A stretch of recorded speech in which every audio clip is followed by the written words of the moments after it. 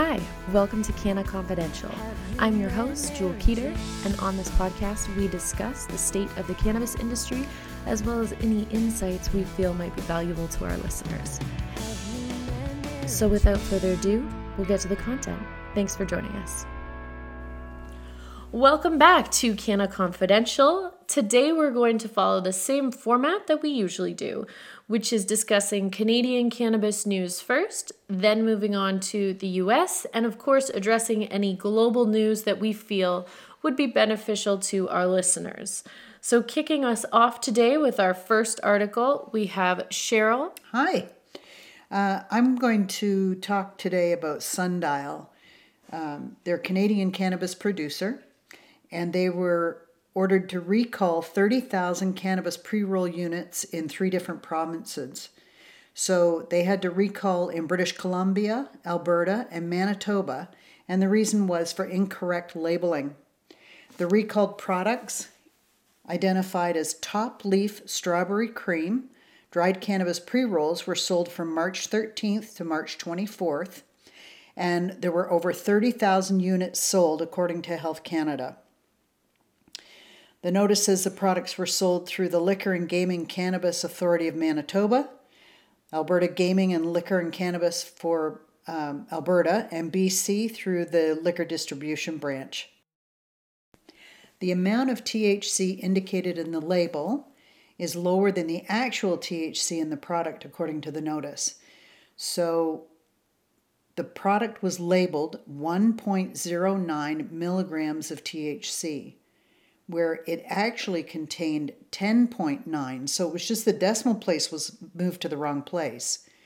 The label erroneously lists the THC content as 1.09 when it should have been labeled 10.9. Neither Sundial nor Health Canada have received any complaints about the recalled lot, and I find that difficult to believe that somebody would think they were smoking a joint that was 1.09 milligrams when it was actually 10.9. The notice warns consumers that recalling companies may not be able to provide information due to the pandemic that's surrounding us right now. They advise consumers not to use the recalled products, but I find that hard to believe too. I would imagine that most customers, knowing that they had been bonused with an extra 9 milligrams, aren't going to not use the product. They're not going to send it back in. They're just going to use it.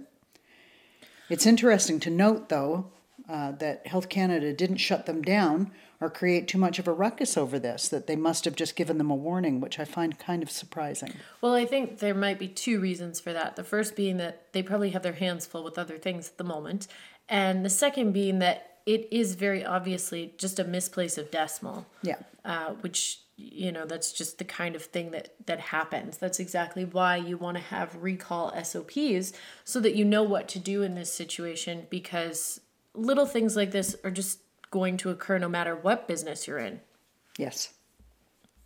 So now we'll go to an article from BNN Bloomberg, and that's that the legal cannabis sales total nearly $150 million for February, according to StatsCan. And that says that the Canadian cannabis market is on track to hit $1.9 billion in sales, according to February retail figures. Canadians spent nearly $150 million on that cannabis in February, which is down slightly from the previous month, again, according to Statistics Canada. They said that $149.9 million worth of legal pot was bought in February, down 2.7% from January. On a daily basis, Canadians bought $5.16 million worth of cannabis in February, up from the $4.97 million bought per day in January, and resulting in an annualized revenue rate of $1.9 billion. Only 3 provinces reported monthly sales advanced in February, with Saskatchewan leading declines with nearly 15% of a fall in activity, according to the Statistics Canada data. So it's nice to see that the legal market is starting to get on track, and I think that's really the most important thing to take away from this. You can put COVID-19 into the situation or not, but the legal cannabis market is still going to continue on track as it has been. And there might be a little bit of a hiccup because of COVID, but other than that, we are just seeing what we were going to be seeing anyway. I agree completely. I think we discussed last week that that cannabis is a de-stressor for a lot of people, and with the amount of stress that this COVID pandemic is causing, I'm not surprised to see the numbers go up, but they were going to go up anyway, and it's just going to continue to do that. And that's an interesting point you bring about the stress, because I was saying to someone earlier today that I almost think that the stress of this situation is more harmful for a lot of people than the actual impact of the coronavirus. Because a lot of people personally have not gotten the coronavirus, have not been infected, as it were, or affected by a family member, but they are feeling the stress of potentially yes, having that happen for themselves, or especially someone they care about. And just being locked in your house, and I mean, it's just stressful all the way around, and not being able to go to your job, or letting your kids play in the park. Like, there's just so many stressors involved here.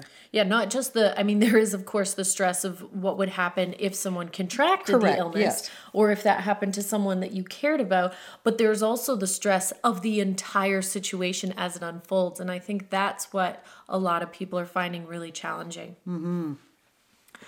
So next we'll go to an article from MJ Biz Daily, and that's regarding Farmgate in Ontario. So Farmgate is expected to launch post-pandemic, and Ontario's cannabis wholesalers are working with some producers to launch on-site stores at their facilities, and this is to go into effect after the pandemic eases. And guidelines are in the works to apply to craft marijuana businesses. That was just some of the valuable information from a recent Ask Me Anything or an AMA on Reddit with Ontario Cannabis Store Chief Commercial Officer Sherry Mara. And there's several points of what this Farmgate is going to look like. So we'll go through the various points now. So they're trying to organize anyone that's a grower to be able to sell cannabis from your facility. So as a grower, I can designate a certain portion of my building to open up as a store to have people come there and purchase cannabis directly from me as a grower. They're trying to organize what this is going to look like, and it's an entirely different situation for each grow, I would think. I don't know how they're going to organize this to be a real farm gate if you are an outdoor grower at a farm. I don't know what that's going to look like. People coming down your driveway to buy cannabis. It's kind of surprising to me. I don't know how they're going to get it all aligned properly, but it's an interesting scenario to watch. I think it's going to require people to have some sort of business type setup at their place of growing, whether that also happens to be their residence or not. So if you have a nursery in your community that sells flowers or tomato plants or something of the sort, then I think this would probably look sort of similar to that, in that they have a place where you go to the cash register and you would run your credit card, or you would pay cash and you'd get a receipt, and it would all feel like a sort of like an outdoor business, really. Almost like a farmer's market. I know there have been a handful of producers that have submitted the application, and I think we're going to see the large producers come out of the gate first while they are organizing for the micros to get on board with it. I don't know which is the right way to do it. I would think that it would be easier to have the micros open first, but we'll see what happens. Well, there's several points that were discussed in the AMA, and so just a few of those were the framework that is going to be created for craft cannabis, the opportunity to sell seeds and clones, not just flower, old inventory, which is something that the OCS is getting more familiar with, that people don't necessarily want flower that's older than, let's say, 3 months. Lower retail prices And then obviously post-COVID, what farm gate sales are going to look like, and then no undercutting stores. So those are the major points that they have sort of addressed. And just to briefly go over them, the framework is going to go beyond just marketing and actually reflect into the roots of craft cannabis growing in the legacy market. Once the framework is finalized, it will allow everyone to be clear with any licensed producer, large or small, about what it means if you want to bring a craft branded product forward. And that's a quote directly from Sherry Mara of the Ontario Cannabis Store. And then to discuss the opportunities for seed and clone producers, I think that's really interesting because there are a lot of people who want to be able to buy cannabis plants the same way that they buy seeds for tomato plants or buy a small tomato plant. And to see them address that issue, that there is a consumer base for that, not just for the already prepackaged product, that will be very interesting as well. I think there's a lot of people that would like to grow their 4 plants, except for those of you in Manitoba or Quebec.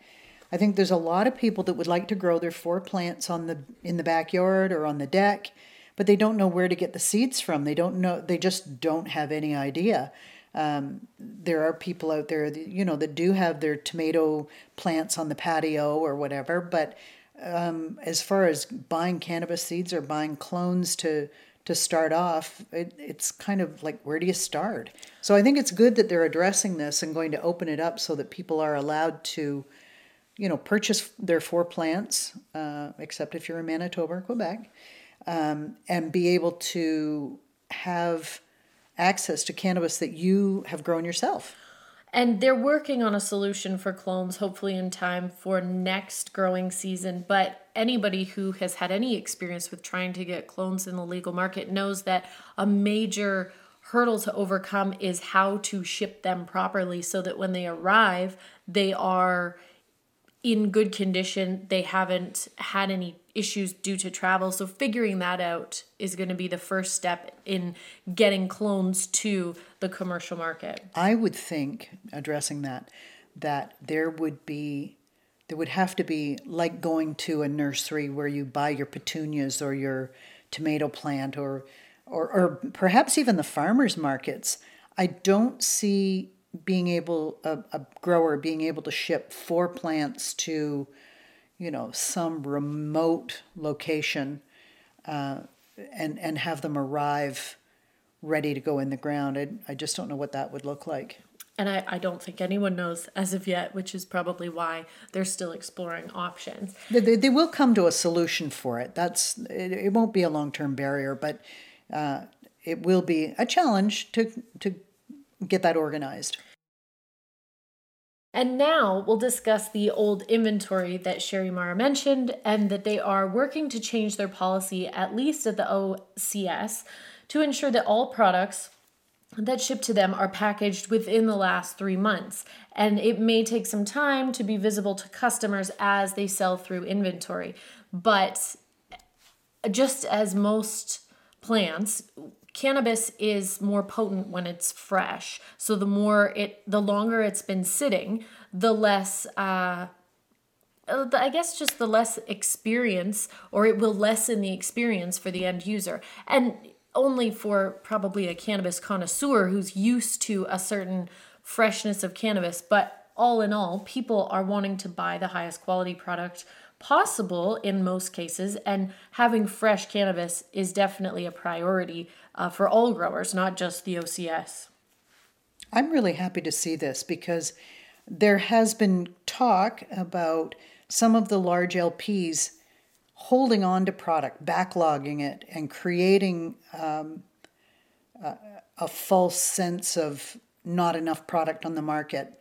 And to have this product backdated indicates partially why the large producers are having an issue, where craft producers are wanting to get it out on the market as quickly as possible and can't sit on it. So to have it dated within 3 months, I think is a great thing. And then they're also going to address the lower retail prices. So there's been a lot of conversation about the overpriced nature of cannabis, especially at provincial stores. The OCS has lowered prices on more than 240 products since January, and the price per gram is 25% lower on average, and margins are shrinking.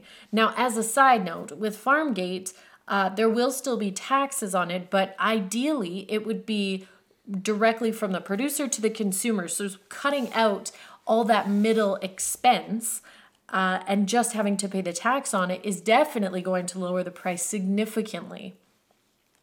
And they're working, I believe that they're working to lower the retail prices at the provincial stores because they know once Farmgate is available, if people have access to it, they're not going to go to the provincial stores. Why would they? If you've got a farmer's market type of person down the road from you that, or in your town that is able to produce and sell directly, why would you want to buy it through a store, online, OCS, or one of the provincial marketers?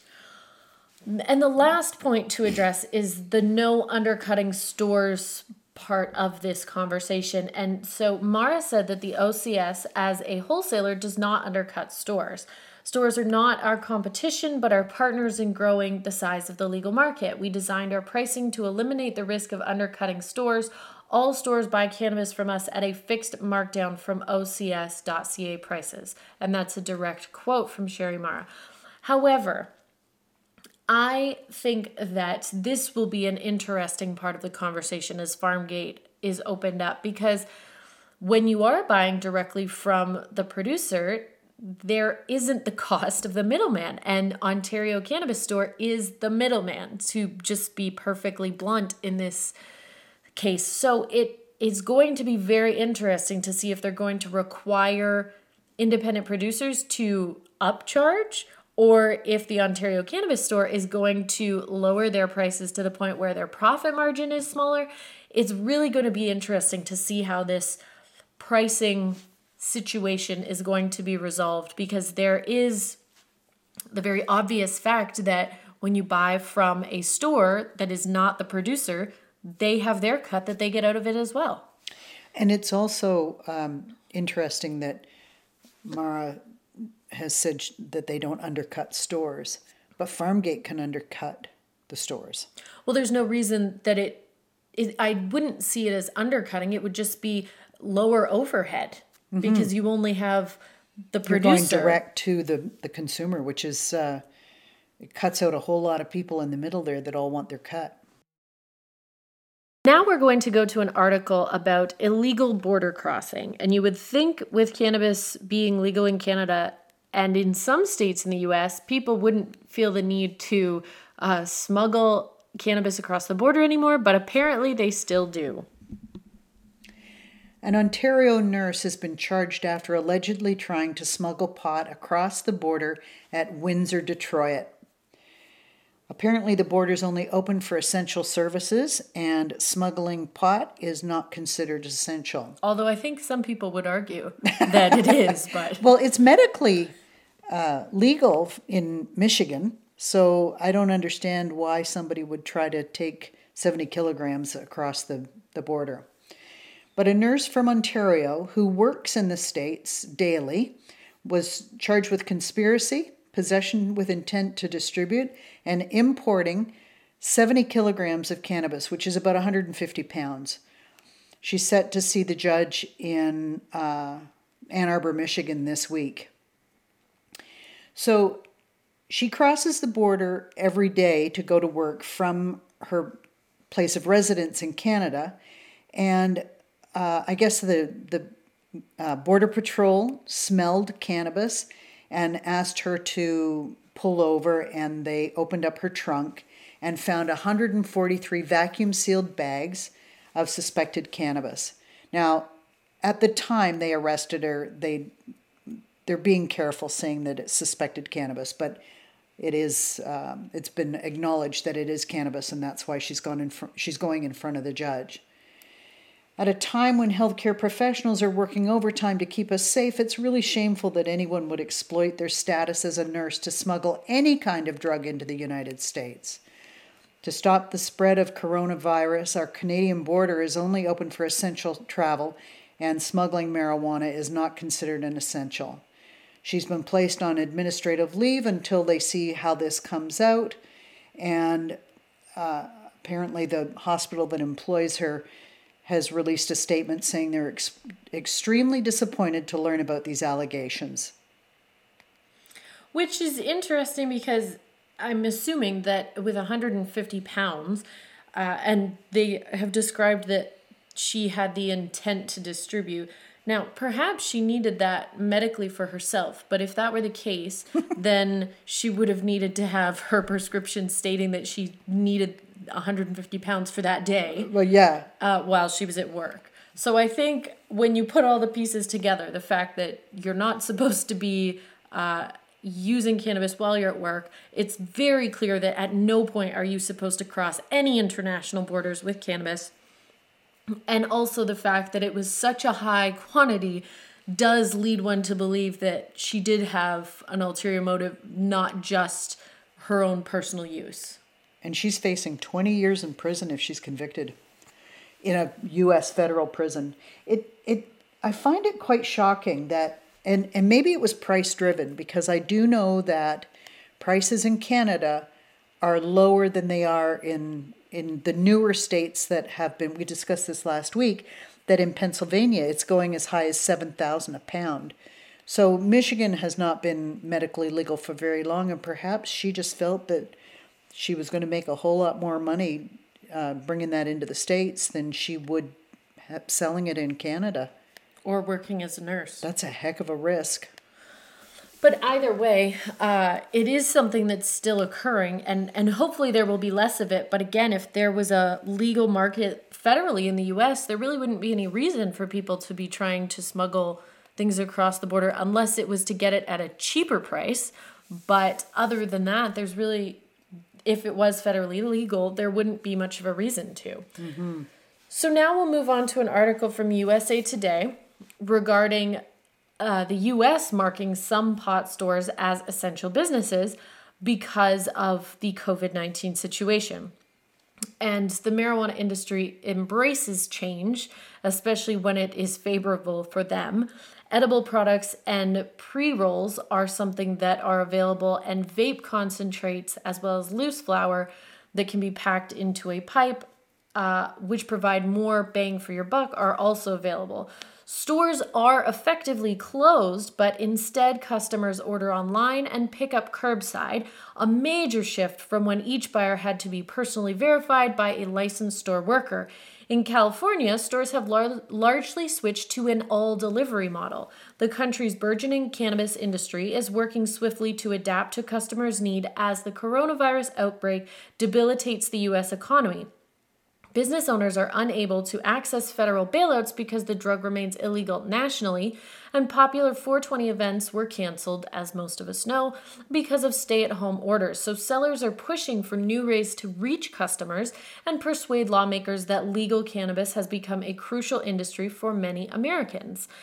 This is a quote from Julie Armstrong, CEO of Montana-based cannabis analytics firm Aurelius Data.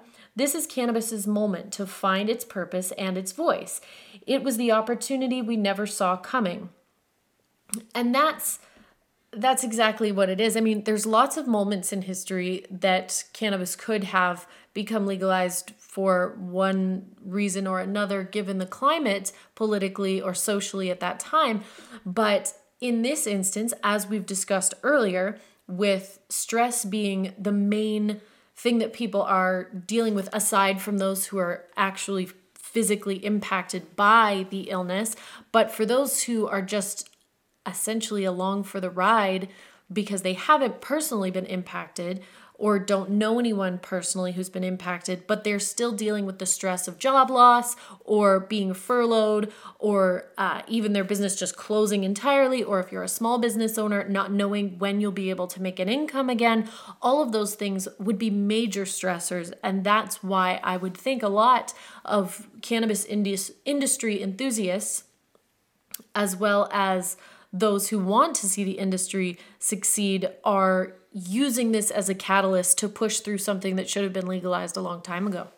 I agree completely, and that's a nice segue point to this article that I've been working on, the coronavirus pandemic boosts marijuana sales while many businesses struggle.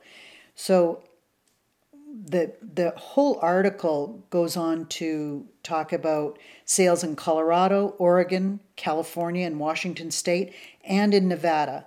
In California, sales jumped 56% on Monday compared to the previous 4 Mondays because of the stressors, but also people are hoarding because they don't know when they're going to be able to get out again. Some businesses are doing curbside, some businesses are doing delivery, but people are really worried about not being able to get out and get their, whether it's recreation or medical, I don't know, but they're worried about not being able to get it. In Oregon, sales were 75% higher than their normal average on a Monday. And in Nevada, it was 50% up. So this whole pandemic is causing a ruckus in so many markets, but it's having a very positive effect on the cannabis market.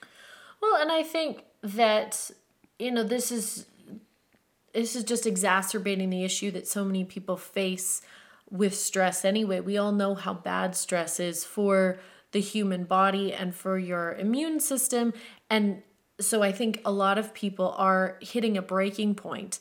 And I've also seen a few articles where they believe that cannabis might actually increase the body's ability to fight off an infection or an illness similar to COVID-19. So perhaps other people are also thinking that it might be beneficial, even though we don't have the research necessarily to show that yet, although they are working on that. But if people believe that it works for them, then of course they're going to stockpile something that they believe might keep them safe or save them. There are lots of studies being done on cannabis and COVID. And one of the things that I've read just recently, I think a couple of days ago, that it doesn't have any ability to, it's not like an antibiotic, so it can't fight infection. So I don't know if there is, it remains to be seen if it's going to have a positive impact, but anything that will help people de-stress, I think is a positive. And as those articles and studies do come out and are published, we'll be sure to share them with you. Now we're talking about smuggling from the US to India. So in an article from The Week, in the absence of human drug mules because of the stoppage of all international flights as of March 22nd or around there, drug smugglers have turned to the Postal Service. However, the special alert maintained at the Foreign Postal Office and Courier Terminal at Chennai Airport to check smuggling has put a halt to the plans of drug smugglers who tried to bring in a consignment of 1.7 kilograms of cannabis from the United States hidden in a pair of sleeping bags. According to a press release by the Chennai Commissions of Customs, the Postal Intelligence of Air Customs detained a parcel suspected to contain narcotic substances, and they are referring to cannabis when they refer to narcotics, which arrived from the USA at the Foreign Post Office. The consignor had declared the parcel to contain sleeping bags and a hand vacuum. On examination, the parcel was found to contain 2 red sleeping bags and 1 carton of hand vacuum cleaners, and upon opening the sleeping bags, 2 plastic bags containing greenish dried flour were found concealed in each sleeping bag.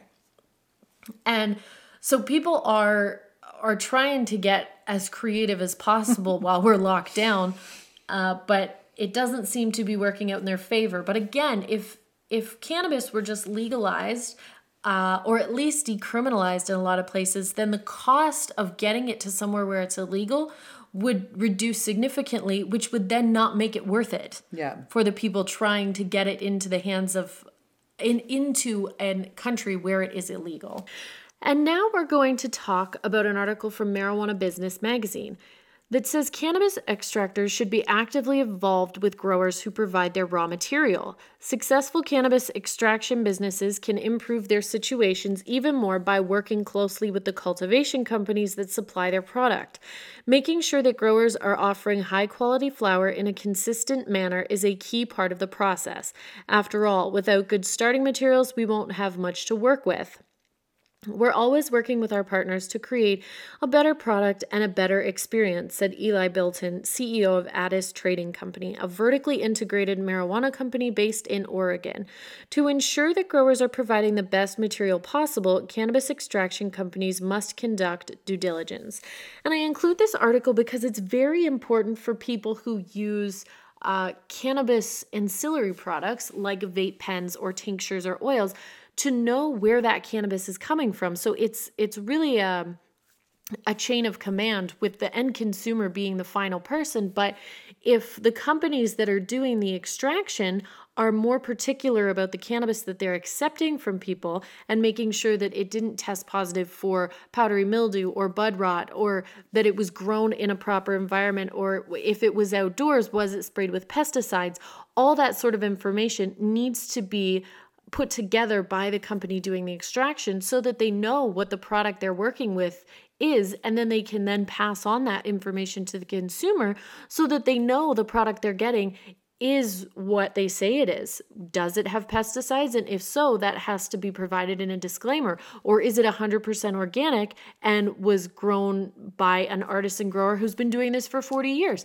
Either way, by the extraction company knowing the product that they're getting, they can be more clear for the end user, who is the person that ultimately should know exactly what it is that they're choosing to ingest.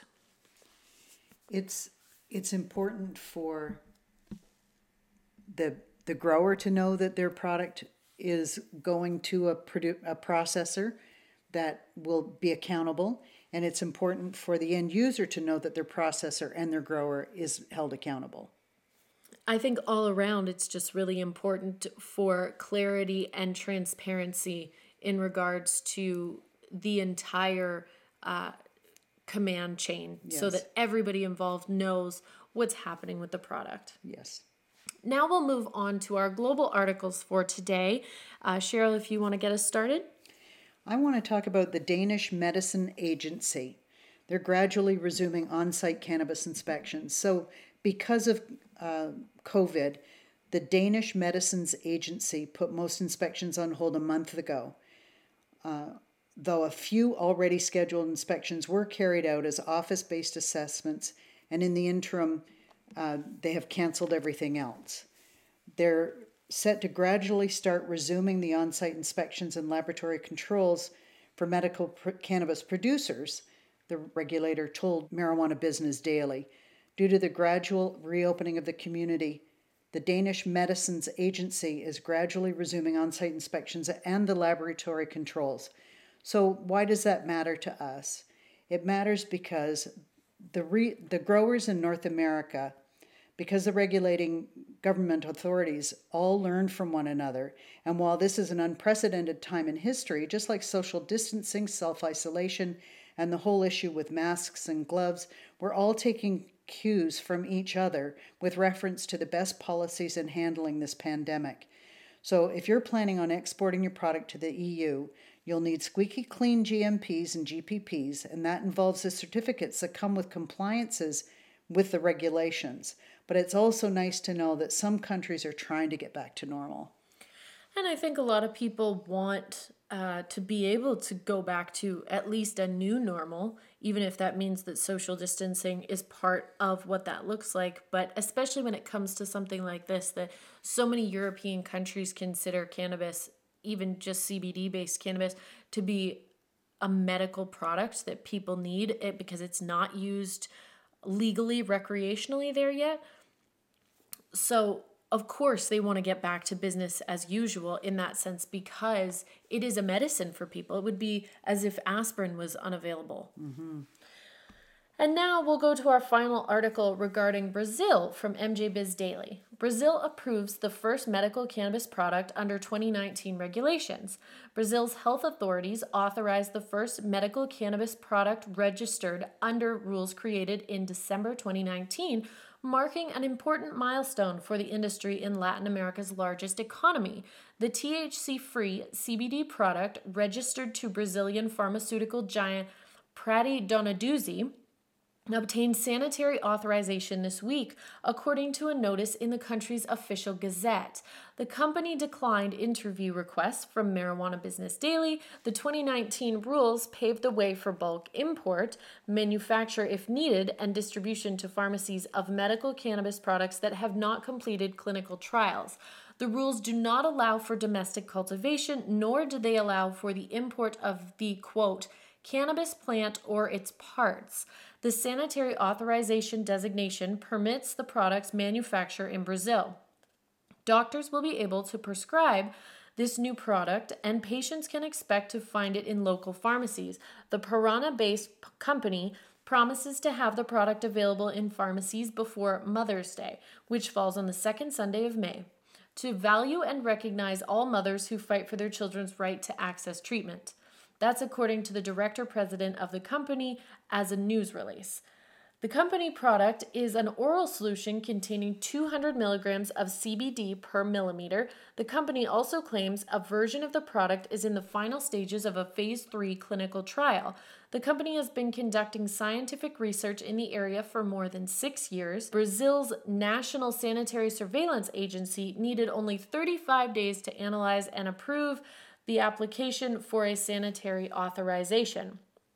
By rejecting domestic cultivation in 2019, but allowing manufacture, Brazilian health authorities effectively established a promising import market for raw extracts, isolated cannabinoids, or finished products. So that's the part that's most interesting about this article, is that they have legalized medical CBD cannabis for use, but they have not allowed for the cultivation of it, which means that they're going to have to get it from somewhere. And in order to obtain it from a legal source, they're going to have to get it from one of the countries that legally produces cannabis, which puts Canada, obviously, right at the very forefront, as well as Uruguay, and potentially Israel, because I know they're working very diligently to try and get their legal market up and running. And while there are markets in the US that could potentially supply Brazil, I would imagine that the lack of federal legalization is going to prevent the US from making a play for a contract like this at this time. That's very interesting information to know that they are only going to be able to import. And to import, they're not coming in from Mexico. They're not coming in. I know Mexico's trying to get legal, but it could take a decade. It's not coming in from the States. They're looking at Uruguay and Canada. For now, they could decide to start cultivating depending on the market. A lot of things could change. But as of right now, there is a market for legal cannabis in Brazil that legally cannot be cultivated in Brazil. Thanks so much for joining us today for this episode of Canna Confidential. As always, we love your feedback. So if you have any questions, please feel free to reach out to us. We would be happy to discuss any aspect of microcultivation with you or the cannabis industry in general. So this is us signing off for this week. Have a great week, and we will talk to you next week. Bye. Have you met Mary Jane? Thanks so much for listening. If you have any questions about today's topics or the cannabis industry in general, then please send an email to admin@kinhana.com. That's KINHANA.com.